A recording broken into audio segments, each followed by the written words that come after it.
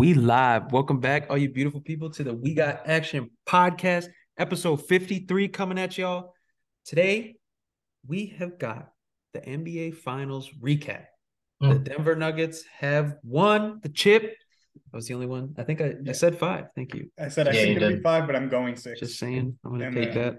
I'm going to take that, pat myself on the back. So we're going to do a quick recap, talk about the Nuggets and the Heat, maybe what they got moving forward. And then take a sneak peek at some really early offseason favorites to win the title in 23-24. And then we'll touch on NFL, a couple big players, big names.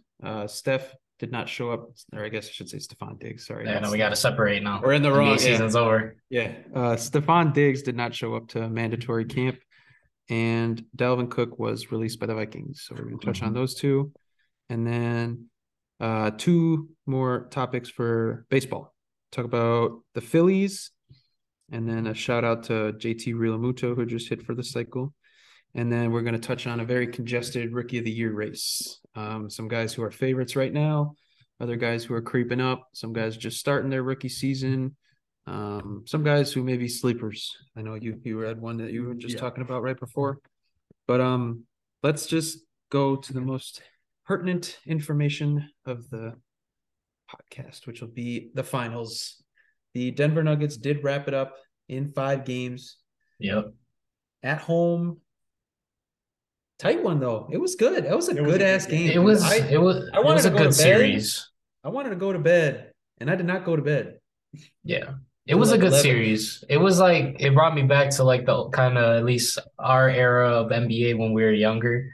You know, those low scoring games. For the most part, yeah. There was only one game where both teams hit 100. Yeah. So, I mean, pretty much, if I'm not mistaken, the whole series, every game was the under, if I'm not mistaken.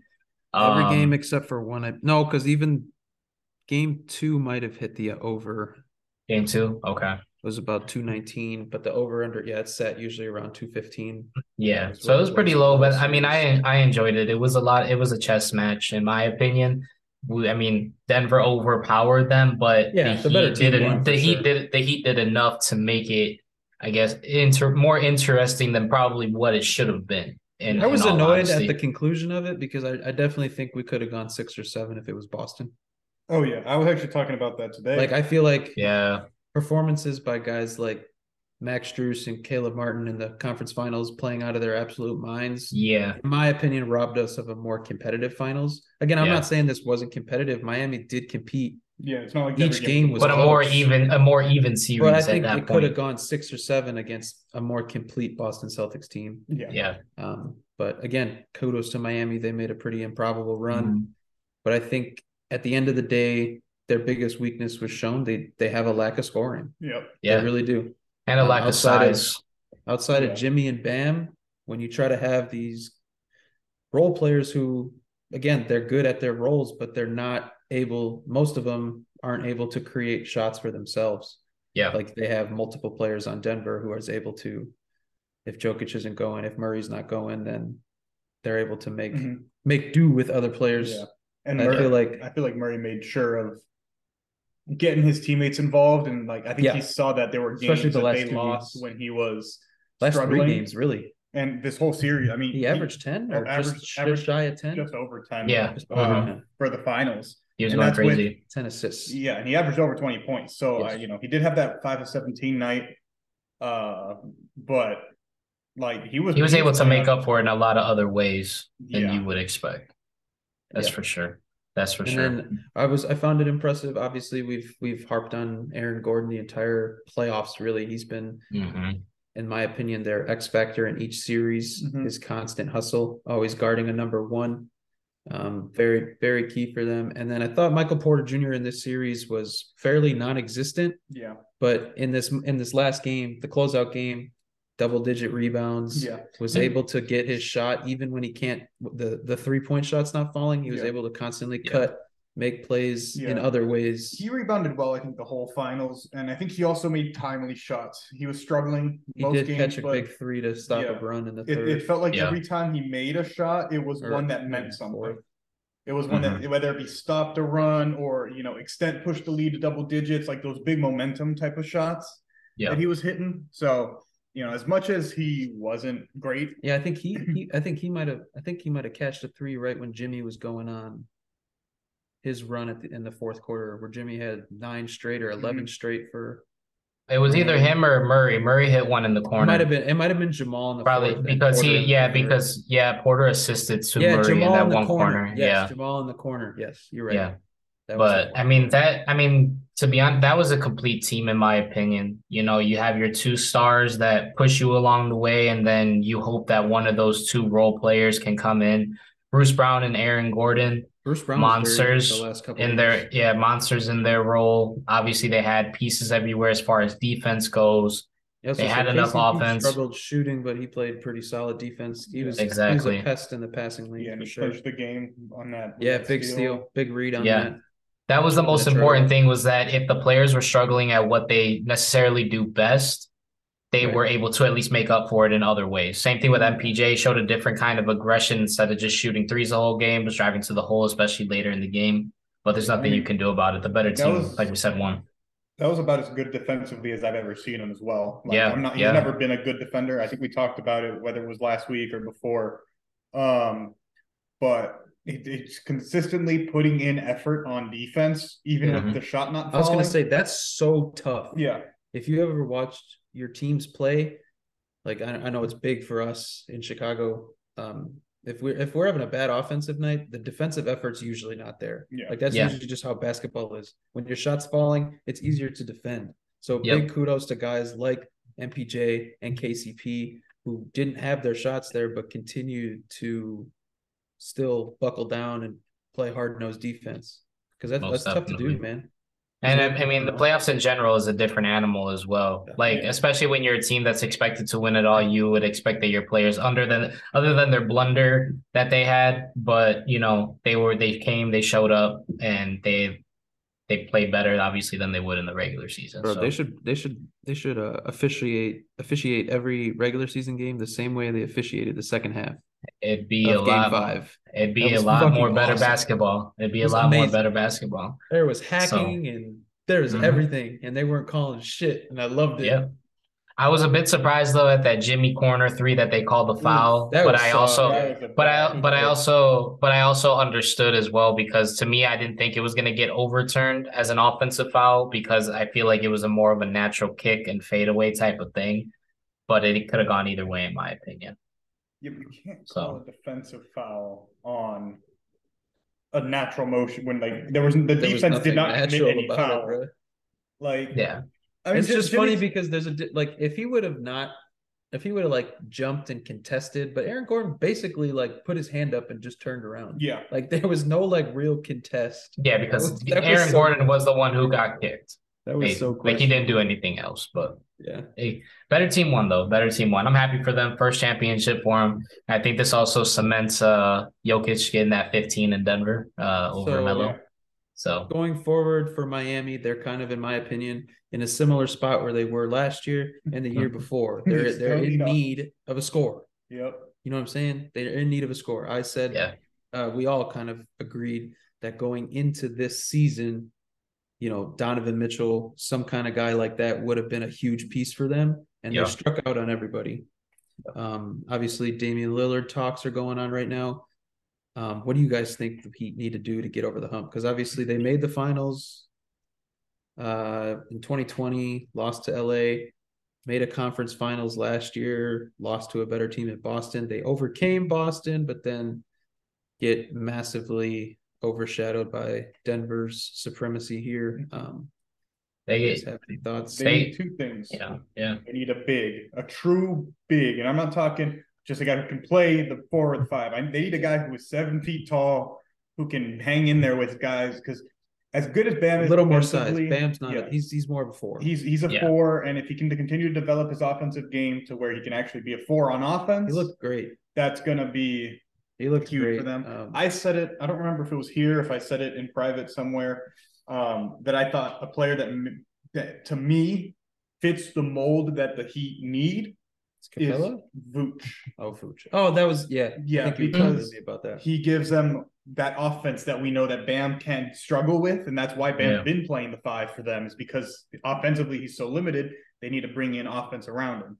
So then if you bring in an offensive center who's, one of the elite defensive rebounders in the league, which we saw they struggled with throughout the postseason, not just the finals. I think it makes a lot of sense for me. But their number one target has to be a go-to scorer, whether it be Dame or whoever else is available. And someone like Vooch who's able to score and play your five is kind of picking two birds with one stone there.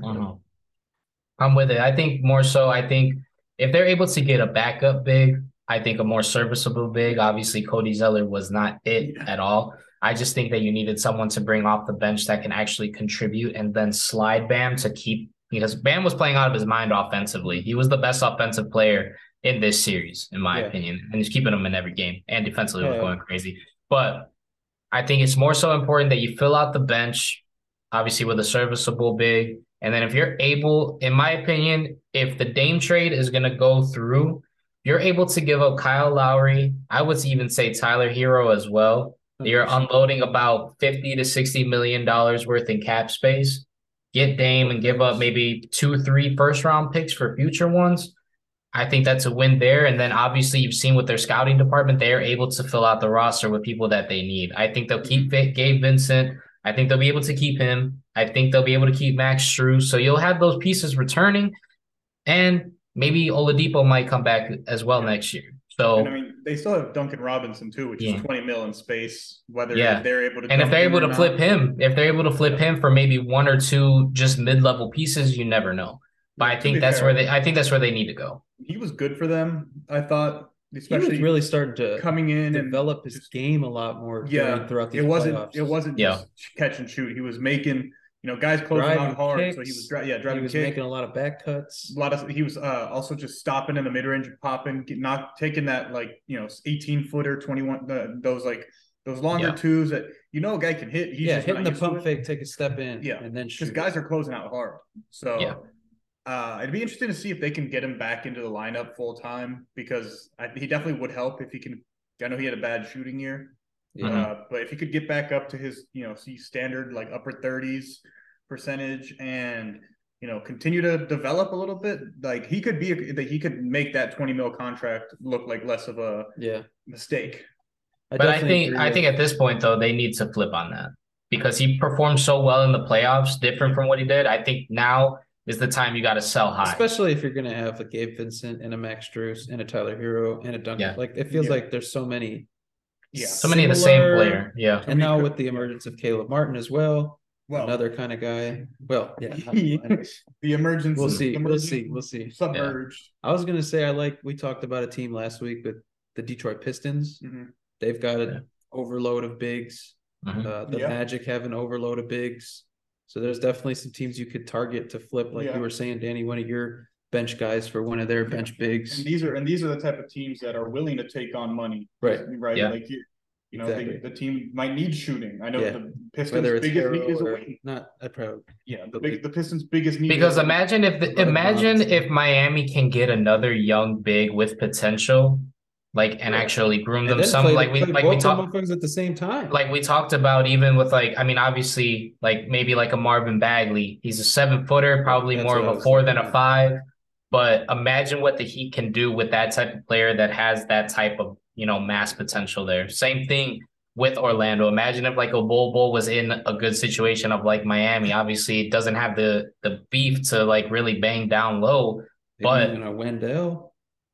That too, but when I don't see Orlando giving him up though. He's been balling for them. Yeah, and they got rid of Mo at the deadline, so they started to passion that out. Get Mo from LA. He play for he's $10 million though, so I don't know. He has a team option, I think.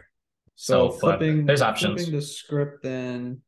Denver. To Denver, correct. Well, Bruce Brown's a free agent. Well, he has got a player option for $7 million this season, but there's no way in hell he's taking it. I played that. He's gonna. They only can offer him $9 million at the mid. It's 20% more, so I think $9 million is what they can max him at.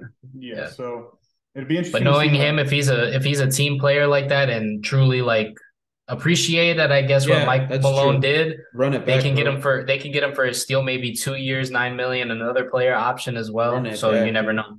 Never know. I can see some teams that are in the process of some guys that just got new head coaches Phoenix or something going after a Bruce Brown. Oh yeah, somebody grittier. I think Phoenix is actually one of because really especially when you saw how well he played with KD in Brooklyn. Yeah, Kyrie and James were out. Yep, he played a really clean 2-man game with Kevin Durant, and he's proven it time and time again that not only can he be a contributing player who doesn't need to shoot, right? When the lights get bright and he gets shoved into the lineup for whatever reason, he can do more than knock it down. This man was taking James Harden step back threes on Game 4. Yeah. I didn't know what I was watching. yeah. He's a great player. Best braids. And Denver also got a first-round pick for 2024 from the Thunder as well, even during the finals. So they're still making moves and looking ahead. So same thing with them. They've drafted well. And they got their key players are all under contract for at least another year or two. Yeah. I believe it's without Bruce Brown, I think it's at 6 or 7 guaranteed that are there next year. But if you look at it, what is contract wise? Does he have 2 more? I think. I believe he has 2 more because he signed an extension with them, if I'm not mistaken. And we know MPJ signed the big one before last year. He should have 3. He should Jamal have 3 left. Signed one. Yeah. And Jokic as well. So Jokic is signed through 26-27. Yep. Jamal is signed through, this thing wants to load properly.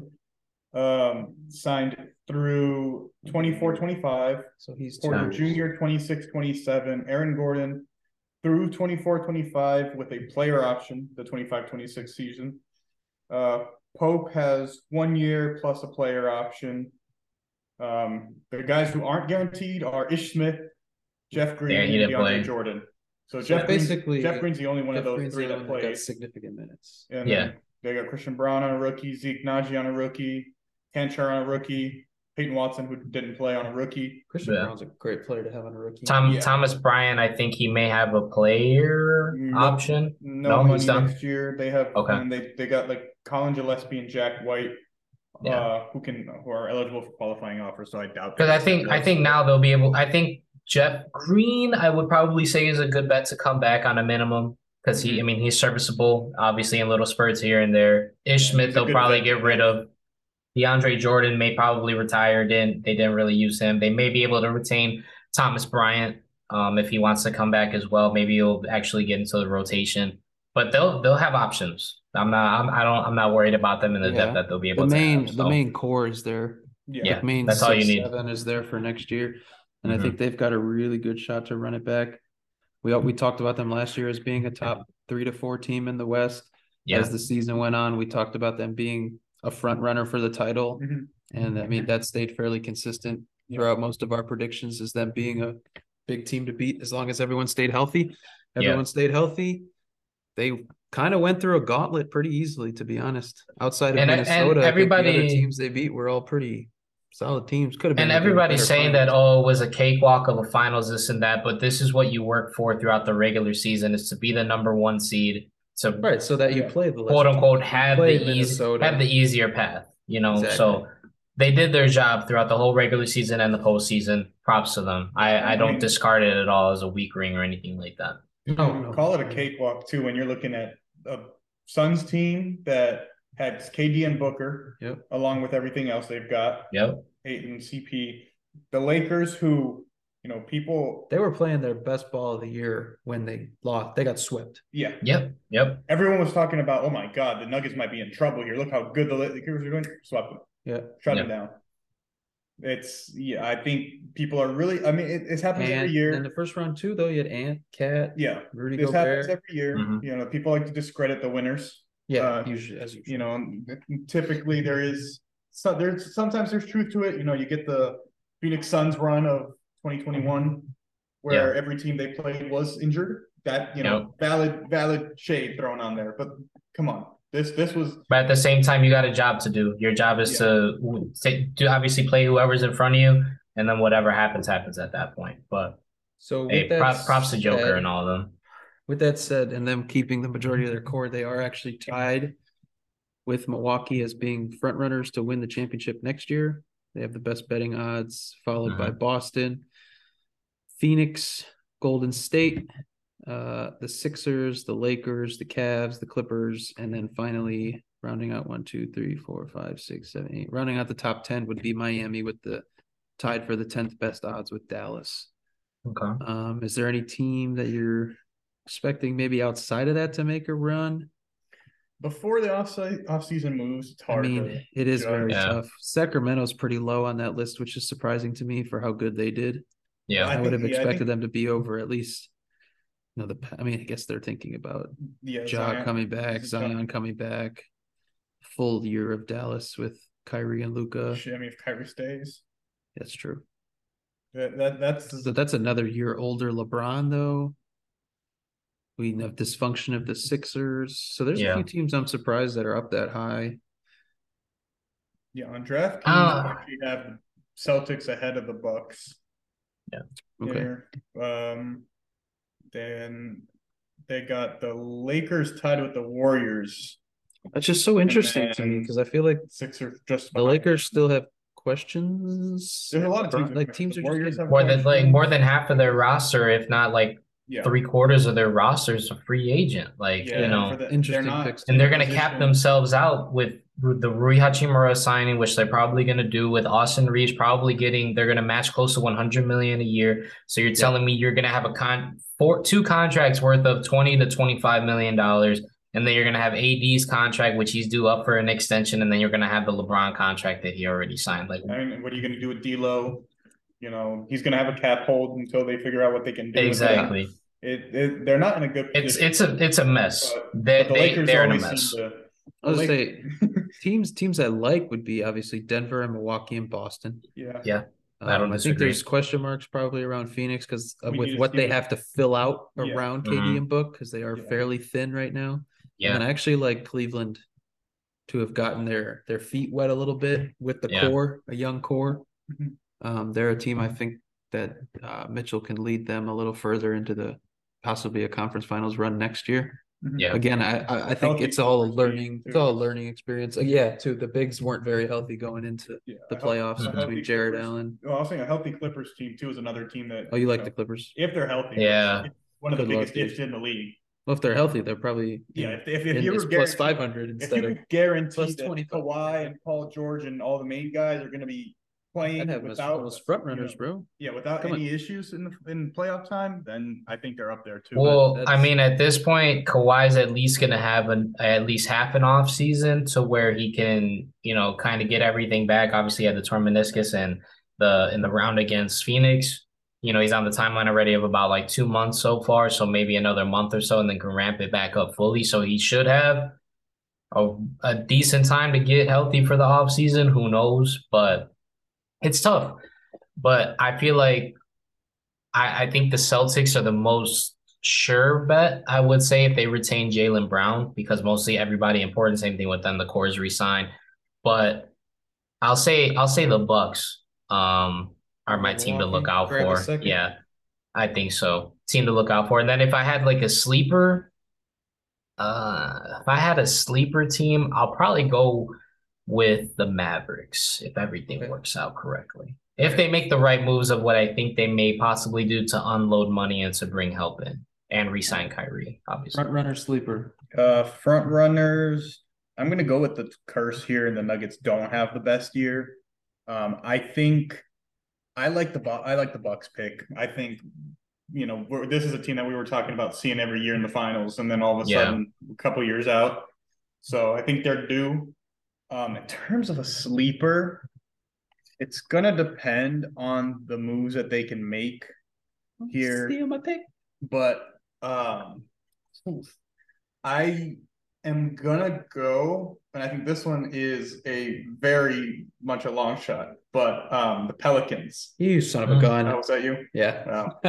If Zion can come back and stay healthy and stop trying to, we saw what they were with Zion. They were second seed, 27, and and they're in talks of possibly trying to scoot up to number 2 to get Scoot Henderson. Yeah, they're aggressive. I don't know what they got cooked up. I mean, they got picks, so who knows? But they can get Scoot without giving up Trey or Herb. Well, I don't. You can't. They probably have to be losing CJ. You cannot have Scoot, BI, and Zion on the same team, and then trade away Trey Murphy. The spacing of that's going to be garbage. I don't know, but I mean, they got something in the works. They're aggressively pursuing the second and third Because you could have CJ running back the point. Slasher Nation. Yeah. You'll have CJ running the point. You could have Scoot at the 2 to also offload the ball from CJ. Be able to have BI, who's extending his game a bit to the 3-point line, and healthy Zion, and then Jonas. Valanciunas, yeah. I mean, let's talk about extending his game to the 3-point line. Boy, when that man That's gets what I'm hot. saying. All right, now I feel like I have to change my pick. Yeah. Also, before you go, funny of Trae Young to send out that tweet saying we're next. Sorry, no, you're not. You're not. No, you're not. No, you're not. Not even close. No. I'll stick with the team I said. I'll go Cleveland then. I was gonna go with New Orleans was my pick, but I'll go Cleveland as a sleeper, and then I'm actually gonna take Denver as my front runner. I feel like you have to. They got the pieces and the cohesion. The curse doesn't make sense to me. Like, yeah, maybe they start slow, but here's what I'll say, bro. This shit felt so different to me watching Jokic like fucking just like was it just me or he didn't even care? Like he was just going to, bro. He didn't even care that they won. He was just going about his business. I think he's just finally like so amazing to watch that. Yeah, like he's literally just hands on the hardwood. He dapped up every Heat player and then just did his interview. Wanted to go home, play with his bro. I was like, what? Like, bro, you know what though? He said some real ass shit though. Like, what person really loves their job? You know what I'm saying? Like, he said some real shit. Like, I can't fault him for that at all. Can't fault him for that at all. So you know what? He's probably just like even as a professional NBA basketball player, he'd still rather be sitting at home doing nothing. Yeah, he wants to go back to Serbia and see his horses, bro. Like that to me is like what's so real. Like like when you have somebody so selfless like that just doesn't get caught up in any of that stuff. Like I feel like you just don't have anything. That's crazy. And then obviously if MPJ and Jamal stay healthy, like those are the key pieces. We've said that for the last 3-4 years. I think it also puts into perspective because I think we see a lot, right? People complain when athletes complain, whether it be like, oh, we're out on the road a lot. Like they're like, you make so much money, all you do is play sports. Like, I don't think people realize how much goes into playing a professional sport, and like your free time isn't free time; it's rehab. It's still work. You know, you're constantly doing something to take care of yourself. Like you very rarely actually get to do anything for yourself until you're off in the off season. So like, and you can see it. Like Jokic won a championship. He was doing his presser, and they told him that he was gonna have to stick around until the parade Thursday, Friday, and he looked devastated. Yeah. All he wants to do is go back to Serbia, go back to his farm, see his horses. Can't fault him. Yes, wild. Telling you that shit. That mentality right there. Yeah, that's why I think they have a chance to go back to back. Yeah, it is what it is right there. So that's it, man. We might have some. What was it, Danny? You was talking about the draft next week. Yeah. So talk a little bit about that. Since the draft is next week, next Thursday, the 22nd, what we will be doing is, so we're not going to do like an actual recorded episode or anything like that, like we are doing right now, but it'll be up on YouTube. So we may have some guests on during the NBA draft, just so that we can throw some things out there as well. Little subjects here and there to talk about, but just to kind of get like a full-time reaction during the draft of the players or any trades that may happen or anything like that. So we'll at least go through with the first round, see how the vibes are there. But that way you guys will actually get a real life reaction for the NBA draft and stuff like that. That'll be up on YouTube. So we may even do a live stream on YouTube as well. I'll figure that portion out by next week. But yeah, we'll have some people on and see who can get on, and we'll do a live reaction there for you guys. So that's what we'll do for quote unquote the next episode, but it'll just be more of a draft special. And then after that, basically chilling until free agency news and big stuff like that starts popping around. Yeah. So but NBA is pretty much done, dude. Crazy. Yeah, I think next week's going to be hot though. With people, I think so. Movement and signage. It's things like the Trailblazers can only move their pick on draft night because of the stipend rule. Stipend. Yeah. So like it has to be on draft night if they're doing anything. So we're not going to know until the draft is going. Bro, we might have to get on at like 6:37. Yeah. Like before, because it's usually at 7:30. Because they got like they'll have the NBA, they'll have the NBA countdown like show and stuff like that. So we'll I'll figure it out so then that way obviously we can make it look nice. But yeah, we'll have some different people on. We'll do some live reaction. We'll have some subjects to talk about, or if our guests have anything that they've disagreed with us or anything like that. From what we've posted so far, we'll be able to, have a little bit of a debate in between the 2-3 minutes and all that. That'll be my first announced, first missed episode. Yeah, quote unquote. What's that? I don't. What's a missed episode? I didn't know until we moved into a Thursday, until we made a Thursday special. What's a missed episode? That's like the one day they don't want us to switch our shifts either. They don't want us to win. All right, though. So NBA coming to a close for the most part. Outside of the draft special next week, we're going to run. So let's go to a sport that is, really ramping up. So again, mandatory camps are starting, and big news basically right off the bat. Not so mandatory, apparently. Yeah. Stephon Diggs for the Buffalo Bills does not report to camp, which is kind of strange in my opinion, because there was no real off-season speculation that there was anything wrong. Again, the last we really heard of Steph, he was distraught and annoyed with, Josh Allen and other teammates at the lack of what he felt was like caring to win. And he obviously is one of the most competitive guys in the league. You can see it by the way he plays, by the way he carries himself, performs interviews and stuff like that. He did post an Instagram story about it. And he said, "I'd just be letting people cap. If them lies help you sleep better, tell them, big dog." So sounds like there's some beef maybe with somebody. I think so. I think it's something that we something that we don't know about. I think that's deeper, and I think Josh Allen kind of alluded to it, that it's non-football related that they're trying to work through. So I just think it's more so trying to work through everything. But it was definitely, I think, to a relief of Buffalo fans that Josh did come out and say that, because he obviously is the face of that team, and when at least they're close. The problem player, the player that's the problem at the moment, and the face of the team are like still seem to be on good terms. Yeah, that seems good. Like he's saying he's got his back. That's his brother. But it's just it's interesting, man, because that's, again, there was nothing really that alluded to this happening. So who knows, man? Who knows? Yeah. I think he ultimately in the end he'll be there.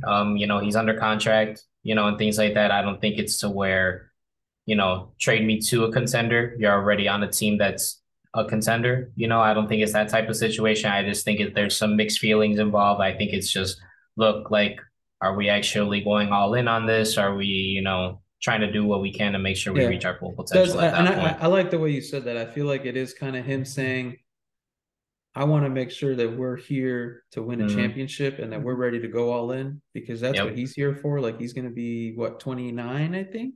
Yeah. So, I mean, he's in his prime. He's in his prime right now. He's got to win now because he only got a couple more years, especially at receiver, of being elite. Yeah. Right? So he might just want to see the direction of the team and make sure that, guys are where he wants them to be, or at least where he is, where he holds himself at. So I think that's a good point you made right there. Yeah. Yeah. But he'll be there. He'll be there though. I agree. I do agree. He'll show up. Yeah. At least for, a preseason game if they play it, or even pulling Aaron Rodgers, don't play anything and just play the first game. I mean, he's good enough. Yeah. Well, first game terribly, then come back and do your thing. Nah, they'll be straight. He'll be fun. Yeah, he'll be fun. So second one for NFL. That was just a brief thing that happened. But the Minnesota Vikings. What the fuck? Very interesting. I was convinced that was not going to happen. I thought it was just like, typical like off season, like people are bored and just writing stories. Yeah. And like, I know the running back position, especially over the last couple of years. RG3 had a good quote. Yeah. You can keep going though. Yeah. It's kind of been, it's the problem is like, they're right in that it's the most replaceable position, right? You find like, much talent at such a, and then they have such a short, shelf life as an elite NFL running back. Yeah. But at the same time, like a guy is in the midst of his, of doing like, he had a bad year, but the team passed on it was like they passed on more than 50% of their plays. Yeah. So like, are you expecting a running back to have all pro numbers while getting, half the carries the other guys are getting? Yep. And I know the concerns, but like, what's the problem with signing guys to like a 1 year, 2 year contract? And as well, to piggyback off of that, it's not like he was getting paid 15, 20 million. We're talking about 10, 11 million. For what he was and the caliber of the player that he is still currently, that's a bargain. For at least in my opinion, that's a bargain. So it's just kind of weird. He had 1,000 yards in 4 of the 6 seasons. He did what you wanted him to do, but you became a passing offense. So that's probably why they became a passing offense. And they're like, look, we'll be able to hand it off here and there, but that's not going to be what we're focused on. And I mean, Madison over the last couple of years, when Dalvin has missed games, which is probably his biggest knock, right, is that he does get hurt a decent amount. Madison's stepped in every time and been very successful. I would say serviceable. Yeah. I wouldn't say very successful. Yeah. I think in most of the games he started, he put up great numbers. But again, if you're getting, how much of it comes down to the fact that like it is a limited sample size and teams don't know what they're practicing, what they're prepping for, and things like that. So I don't agree with it. As much as I agree that running backs are more replaceable, I don't agree with having a top talent and just letting him go for nothing because you feel like the other guy can, just fill in at, a fraction of the cost. Because what happens if Madison goes down? Exactly. Because they're doing, if I'm not mistaken, too, I want to say one of their linebackers as well. They're looking. It's not Daniel Hunter. I know he's a part of the conversation of whether they'll extend or trade him. But I believe it's one of their. It might be him. One of their linebackers. He's around like the $10, $11 million mark, and they're debating on if they want to let him go. But I think that you have that position covered. Keep it while you can until you can actually let him go. So it's somebody else. It wasn't. They don't even have Kendricks anymore. Mm-hmm. They already got rid of him. He got rid of him last year. I think it was Daniil. I know they were talking about Daniil Hunter. He's been in trade rumors. I don't really know what his contract is. So. I mean, he's never had less than 6 sacks in a season. I don't know. That's just so dumb to me. Yeah, it's letting the player walk. For me, it was different with D-Hop because like they knew they weren't going to be competitive this year. So like, why pay somebody 20 mil when you're going to probably get 3 to 4 wins? Yeah, and you don't. When you're not going to be competitive, But like Minnesota is probably like they're probably most people's favorites, if not in the NFC North. Yeah, like and it was Jordan Hicks. Jordan Hicks is also there. Jordan Hicks. Like it's a weak division. Your probably best opposition is going to be Detroit, and then obviously Chicago's on the up, but I'm not holding my breath on that. Yeah, we'll have to see. You know what I'm saying? It's a weak division. Like this is a chance for you to put a couple years together of you trying to win the division and keep making playoff runs. Or keep making playoffs. I don't know. Just doesn't make sense, especially somebody who's been a staple in your team. But again, they did draft Quentin Johnston. So they are definitely moving towards. Was it? No, Johnston went to the Chargers, right? Was it Jordan Addison then? I think so. Damn, I can't remember. I think it was Addison. Because there was a report about KJ. Yeah, Jordan Addison. Yes. Yeah. For the number 2 spot, I think it was. Yeah, I think you're right. And I think it was Jordan Addison. Yeah. Johnston. I see him. Yeah. And then already having KJ Osborne, grabbing TJ Hawkinson at the deadline last year. Yeah, definitely. I mean they're loaded on that side of the ball, but again, it's gonna even if they get rid of Dalvin and then don't do anything additional to their defense, it's definitely you're like a step backwards. Yeah, then what was the point ultimately if you're not really going to truly upgrade? So it's yet to be seen, but we'll see. I believe it was a tweet, might have been a comment on Reddit, one of the two when this happened. They were discussing, the lack of, the value of the running back position and how they can try to balance it. And somebody suggested making rookie running back contracts more expensive. Bring the rookie running back contracts closer to the average running back contract. Mm-hmm. That way, when you're paying that having premium, a higher minimum. Yeah, that way when you're paying that premium for an elite running back, you're not paying like 10, 12, 10, 15 million above what you could be drafting. You could also even throw in like something for like, I don't know if a running back hits specific thresholds in their rookie or first season, they have the contract they can opt out. Yeah. Oh yeah. Or a boost. Yeah, a boost or like an opt out, and they can. Yeah, if a rookie running back rushes for 1,000 yards, his contract goes up to $5 million or something like that, where it forces teams to, make bad decisions rather than, well, he's cheaper, so I'm gonna go with him. Exactly. Yeah. Something like that. A little bit of restructuring around the contracts for running backs. I mean, we're seeing Saquon holding out too. Correct. Yeah, Saquon's. They paid Danny Dimes $40+ million. And he's not a $40+ million quarterback. No. And you got Saquon who's asking, hey, I'm not even trying to be the highest paid running back in the league. Yeah. I don't care about that. I just want to be paid according to where I've been. I mean, I'd say he's at least worth $20 million. I don't think there's any question about that. I mean, fully healthy. You take away you're never going to be able to, as a running back, it's going to be almost impossible to get that type of money. Yeah. And so So he was tagged at a 10.1 million franchise tag, which it's almost what the freaking Vikings cut Dalvin for. Right. Yep. Like and Dalvin was in a contract off of his rookie year or rookie contract. Yeah. So you're looking at like what the running back position is just the way they are valued is so different to every other player in the league.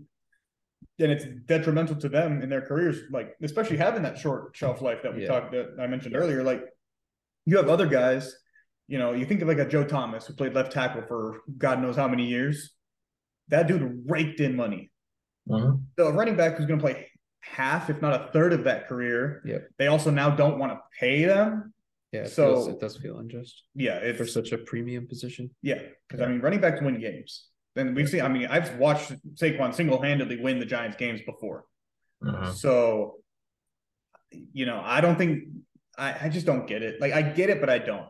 And at what point is, cap flexibility outweighing having an elite roster? With Dalvin Cook too, at this point, if nobody ends up paying him, like he has zero incentive to sign something that he doesn't think he's worth. Yeah. So at that point, and he already said too, he wants to go to a team that he feels accepted in. Like they want to. What's the point of him even playing football anymore? You know what I mean? If you're going to continue to get undervalued, and then as soon as you mess up, you're either going to be cut, released, whatever. And it's not even mess up. You could be doing it all for your team, get hurt, trying to push that extra mile, and then, oh, sorry, we're going to cut you.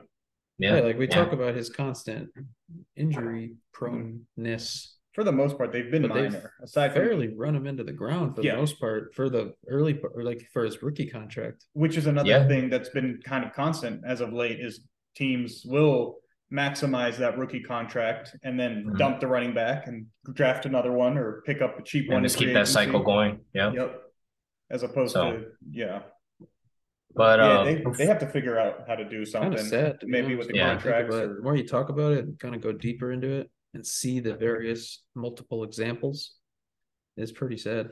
Yeah. And I mean, ultimately, at the end of the day, it makes sense for what they're doing because it's been the same cycle every single time is that, you've paid these running backs, but then ultimately they wear down after, obviously in the middle or even after the first year of their contract, and then you got to do something. So this is their way of just, I guess, staying out of it at that point. But what team do we think he's going to go to before we finish this one out? I personally think best fit, probably Miami. Yeah. I think they really need a true lead back, and he's shown that he can catch the ball out of the backfield to a certain extent.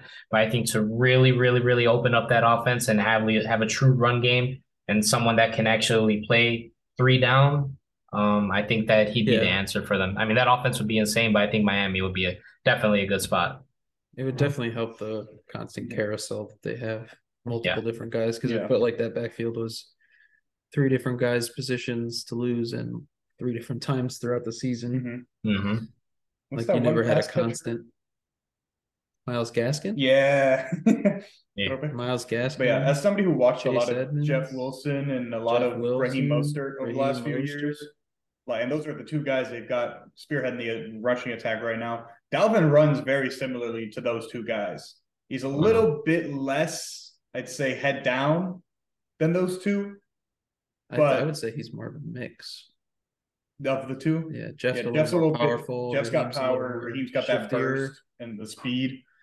I think he's very similar running. I think he could sign there within a week, be very comfortable with what they're doing. Yeah, because he's like I said, he's probably still got with a team that's going to be heavy pass attack. Mm-hmm. It will hold his. He'll have more longevity throughout the season. Yeah, maybe save some injuries.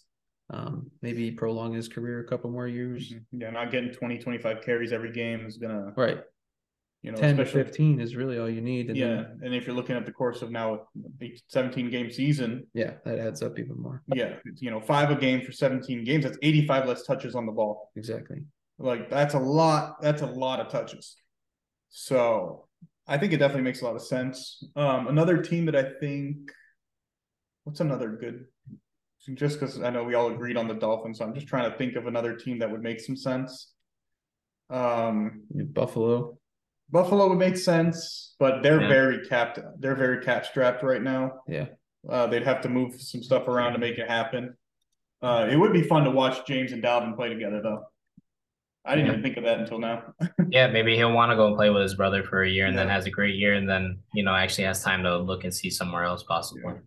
Again, so Denver, some of the names on the list. Denver makes sense. New Orleans makes sense. If he's willing to take those, Denver especially, because I feel like Denver's a team where everyone's still down on them because of how bad they were this year. But there's no reason as to why they should not be good. Yeah. And also, I feel like Denver makes sense because Javante's coming off the injury. Yeah. I think a team like Dallas kind of makes sense for him to take what Zeke had. Yeah. That's similar. Basically take the role that Zeke's been in for the last 2 years. Yeah. New York again makes sense. I also think to hold down the fort until Breece Hall gets back up to speed. Yeah. But again, that's probably a similar situation to Denver where you're holding down the fort till the younger, proven guy comes back. Younger, cheaper guy. Cheaper. Yeah. The typical running back thing. Arizona maybe, but there again, he wants to go. Yeah. He wants to win. Yeah. I think, I mean, the Dolphins to me are like head and shoulders beyond in terms of the best fit for sure and situation. Yeah. The Saints is a good fit, but the situation's not as good. Yeah. Because a lot of new faces coming in there as well. Yeah. Yeah. But I think that's about it. Like the rest of these teams, like Bills make sense, but can't realistically get him unless he signs for really cheap. Right. Yeah. I don't see the Jets or the Broncos wanting to make that move. Okay. that was interesting. That broke me a little bit. I can't lie. That website just didn't load. Yeah, the website's not rendering properly. But I don't know. I would say Miami would be Miami. I like the Denver pick though. Denver could be just because it could just like I said, Javonte, while he did prove himself a little bit, the sample size was fairly small. So you never really know. You know what you're getting with Dalvin. And again, it's another team that it'd be a fresh start for Dalvin, and it's also a fresh start for a lot of those guys with a new coach, Sean Payton. Obviously, Russ is getting another fresh start for the second year in a row. So that would probably be my oddball pick. Not oddball, but my out there non-Miami pick. Yeah. Miami does feel like the best spot. But let's move on. Like I said, we're kind of just waiting for things to get closer and closer to preseason. Yeah. More stuff to really start coming down. Obviously we're still only in the middle of June, so just a lot of camps and training camps and stuff like that. So a lot of players, like we said, we're just now reporting this week for the whole mandatory team. Camps, yeah. So not too much to talk about there, but we can go to the MLB. I want to talk about one specific team, and then we can talk about the Rookie of the Year race to kind of cap off the episode. I think I was really glad you brought that up. Yeah. Like I said, I thought about adding Rookie of the Year race to the agenda today. I didn't at first, and then Vitor kind of also wanted to talk about it. Made me happy because I like that. I feel like we kind of touched on that. Yeah, we've been talking Saturday about it. last. Actually, for quite you're right. We've for quite a bit we've been kind of bringing it up. But let's go to the first thing I'm talking about, or I wanted to touch on. Just a big shout out was that yesterday JT Realmuto did hit for the cycle for the Phillies. Now, how on earth did he triple is the real question. Home run, triple, single, double. That was pretty impressive for a guy that's not the quickest. But anyways, that was just a shout out. The main thing I wanted to on the season. the main thing I wanted to talk about was just the Phillies in general. We touched on it again. God, might have been a few weeks ago. We were talking about some of our achievers, underachievers, overachievers, whatever. So the Phillies obviously made the World Series last year, had a phenomenal playoff run. Did lose to the Astros, but they are currently 8 games back in the NL East from the Braves. They are being overshadowed by Miami as well. Great pitching from Miami from 3 or 4 separate guys. Murphy Nation, and baby. then literally. And then an MVP type season right now from Luis Arraez. But the Philadelphia Phillies are 32-34 with a pretty piss poor away record. They're 13-23 on the road. They've been giving up quite a bit of runs. Pitching hasn't been there. The hitting has been really inconsistent. And since Bryce Harper came back, the lineup's been fairly consistent. You've got Trey Turner in the lineup every day. You've got Bryce Harper. Castellanos has been pretty solid. Realmuto's there. Alec Baum, Bryson Stott. Like, it's a pretty consistent lineup of your stars. Schwarber. But I don't know. I don't really understand it. Do we kind of see them righting the ship? Do we think they're going to gain traction at all? I don't know. I thought that when Bryce came back, it was going to kind of have a similar effect, ironically, to the team that beat them when Altuve came back for Houston. Like Houston was around 500, and then Altuve came back, and they went on a huge run. So I'm kind of waiting for. There's multiple teams I would say that I'm waiting to kind of start making a run, but this is just a team that obviously made the World Series last year and was pretty close to winning a chip. So it's always surprising when a team that close is fairly lackluster. I don't know. What do you guys think? I think there's a couple things. One, I think that for the bulk of their lineup struggles against lefties. Yep. And that's going to cause them problems. Game in, game out. Against Bryce and Kyle like that, man. It's like there's like 2. I think Castellanos and that's their bright spot, in my opinion. Scott or Bohm, one of those two. One of them and Castellanos are the only guys who actually hit lefties well. Bryce and Stott. Yeah, everyone else 29. Yeah, everyone else is just mediocre to bad. It's actually kind of funny. So and Castellanos bats 342. Yep. Bryson Stott bats 329. And then actually Alec Bohm is their next at 279, but then it drops off to their main guys that all hit. That all play Sosa, Realmuto, Brandon Marsh, Trey Turner, Bryce Harper. Like, these guys are all sub 240. And actually 3 of them are sub 217. Yeah. That means Harper has brought his average up, right? No, Harper was 185. Oh, he brought it up. Trey Turner was the 217. He's brought it up to 185. And Kyle Schwarber was the 159. Yeah. And Kyle Schwarber is just batting 172 overall in the season as well. Right, which he's actually has such a crazy stat line to me. It's like every other hit. Because his OPS and slugging are high. Yeah. Because he hits home runs and RBIs. Yeah. Like, that's the only hits he gets. But he's only batting like $170. Yeah. Yeah. I think still in the 2-hole. Like, I think another big part of their struggles is Trey Turner having a down year. So bad. Like, honestly, he's making the Dodgers look like geniuses. Yeah. Because they don't even have a true shortstop right now. He's the type of guy that you always counted on, like, you want him leading off or hitting second because you're gonna get a hit. 30 you can get on first, steal second. You've got a runner in scoring position after one at bat. This year, his hitting's just not there. I don't know if it's. Well, there's a couple. I watched. They were on Sunday night a couple of weeks ago. Might have been a few weeks ago, actually. He's got some hitches in his swing that weren't there over the summer. So he's just a little late. He's a little late and a little behind on some pitches. Yeah, there's just some hits where he's bringing his hands a little too, like his load's a little too long. I would like to announce not a short swing as much. That Kyle Schwarber has homered to lead off the game today. Hey! Bringing his average to 176. And his slugging, everything. Basically what we just said.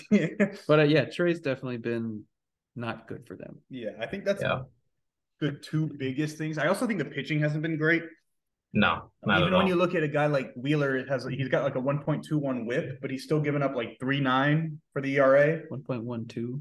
1.12. Yeah, that was a solid guess. I looked at it. Just kidding. I'm just kidding. Yeah, I think the pitching's also been a problem. Like Wheeler's been there. They have a 1-2 between Nola. Aaron Nola and Zach Wheeler, but but the neither 3-4-5 is just and they haven't been pitching to the standard that they pitched last year. And then Taijuan Walker has been pretty lackluster. He's got a 4. Well, at least the last 6 starts, he's only allowed 5 runs, so that's at least a positive note. Right. But I mean, he's still sitting at. Well, I mean, all their ERAs are fairly trash. Yeah. Wheeler has because beyond those 3, you've got Matt Strom and Bailey Falter, and they haven't been like. And then the bullpen, they have what, Gregory Soto and Craig Kimbrell. And Jose Alvarado. Having a good time with I don't know. They have they even got Gregory Soto from Detroit. So I mean, they got the pieces that I felt like the team. Like everyone collectively is underperforming. Yeah.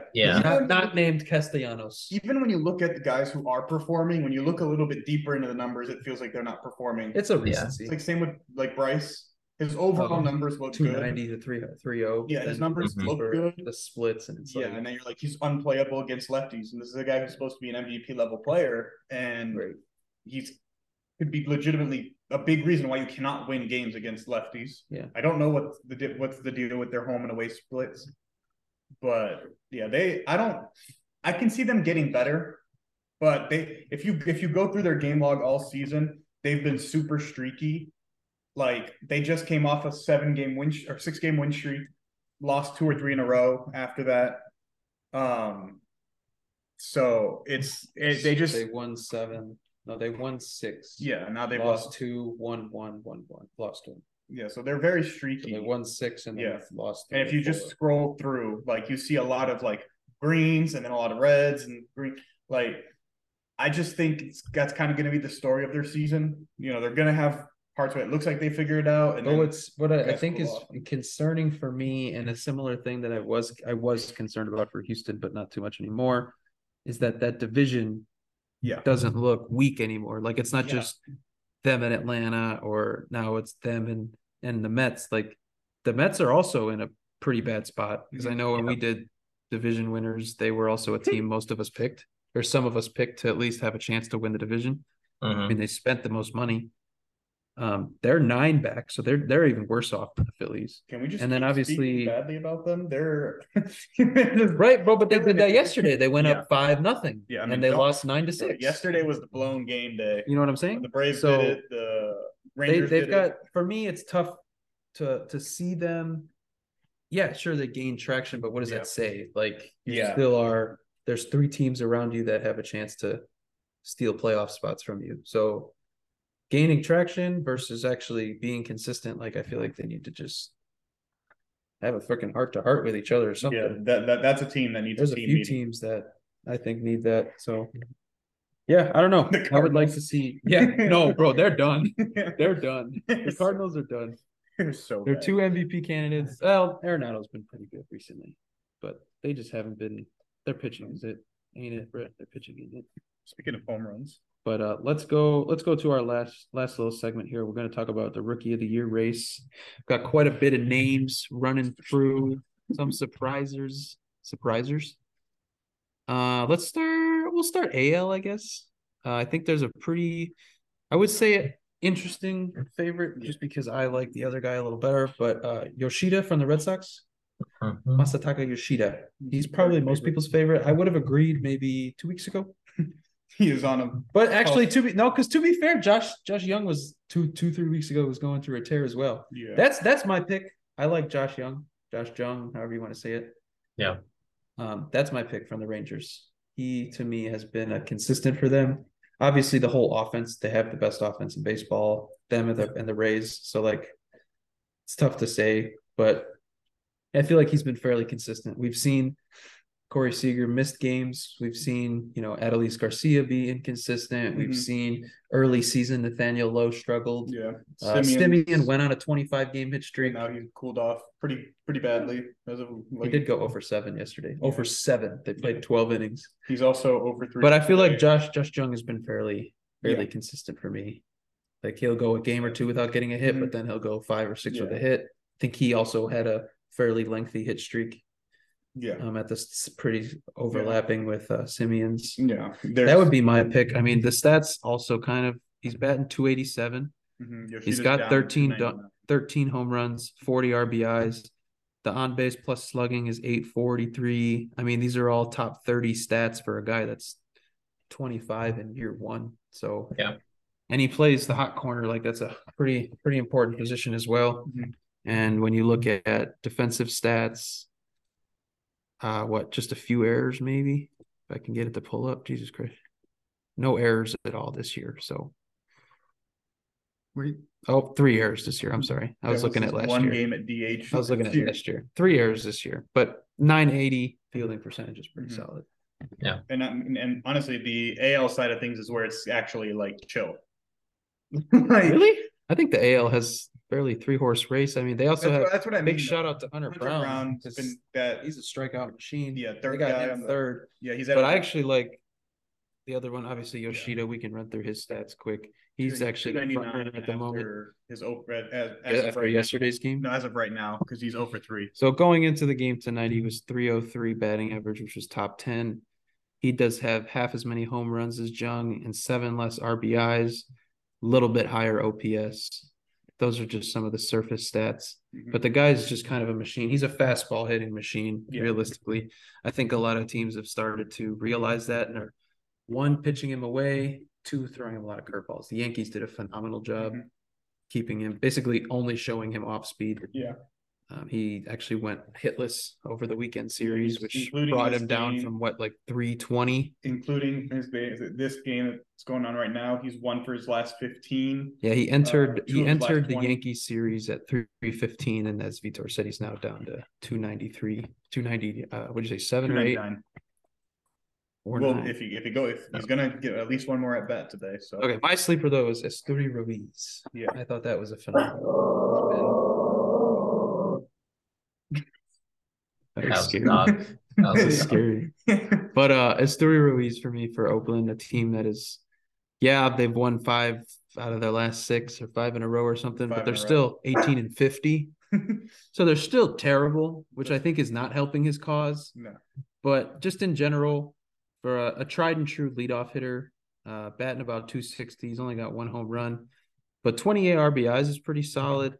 And he's already got, 31 stolen bases, and we're only in game 66 for him. So basically a stolen base every other game. It's been caught 6 times, but I don't know. I think he might not be the most effective at maybe outright helping your team win, but I think it's just a fun pick. I could see it. Yeah, this is also a guy who's bounced around. Yeah, and he's been on 3 teams in 3 years, 2 years. When you're a young player, you need to kind of be able to see some consistency and grow. Yeah, right. So, but yeah, the AL to me is where things are less chaotic. Yeah, interesting. I would disagree. I think the favorite is more clear in the NL, but I guess I would think it's definitely top heavier. I would say it's probably more top heavy in the AL. Whereas I think the NL, you can actually go down and make cases for probably 7-8 guys. Yeah, but personally, outright, just first off, Corbin Carroll. Yeah, for me, he's been. I do agree with also the second pick though. They have Francisco Alvarez, who I really like defensively, power hitter for New York. The Mets also have both Brett Beatty and Kodai Senga. Kodai Senga on the road versus his home splits are he's a Cy Young candidate at home. He shouldn't even be in your rotation on the road. So that really balances out his stats. Brett Beatty's been decent filling in for them and has really consistently, especially as of late, been a solid piece for them. But they got Ellie De La Cruz, the most recent phenomenon. I think Vitor made a good point that there might be just projecting the rest of the season for him.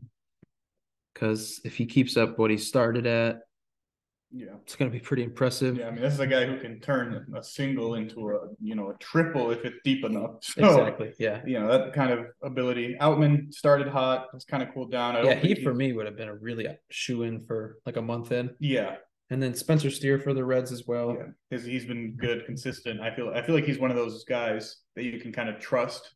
He's not the flashiest guy. No. But I feel like he's every game. Feels like the Reds in general. Well, I guess De La Cruz and Jonathan India are fairly flashier. Yeah, but Jonathan India's got the long locks. And Steer feels like every game he's on base, like whether it's what I would say he influences winning. Yeah.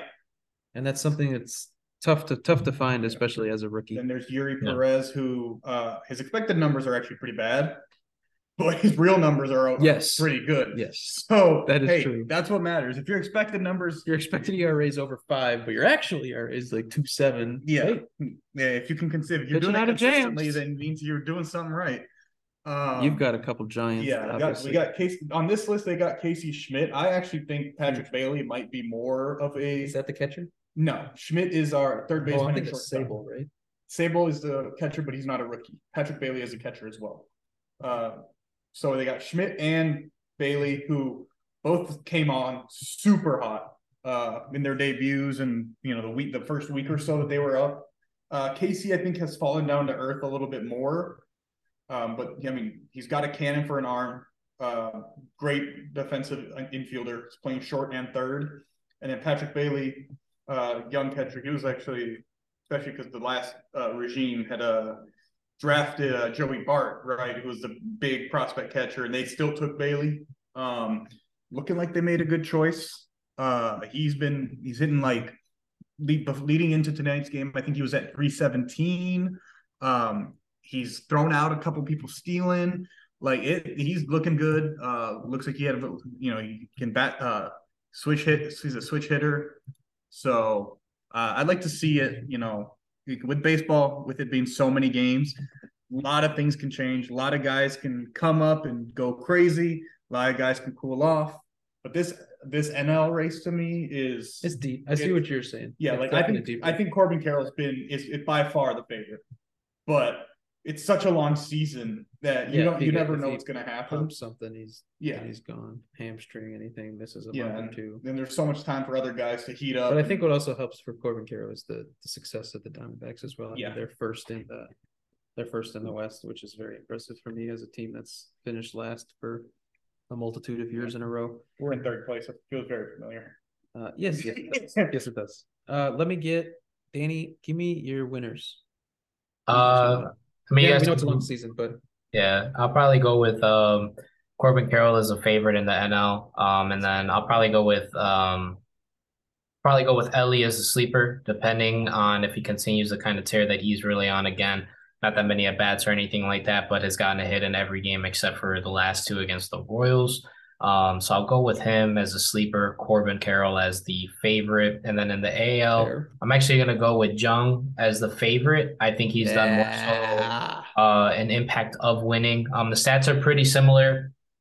He has more strikeouts than the guy from Boston, but I think he's impacting the winning much more, obviously. I think that comes with the style of hitting, though. He's more of a power style versus Yoshida's contact. Yeah.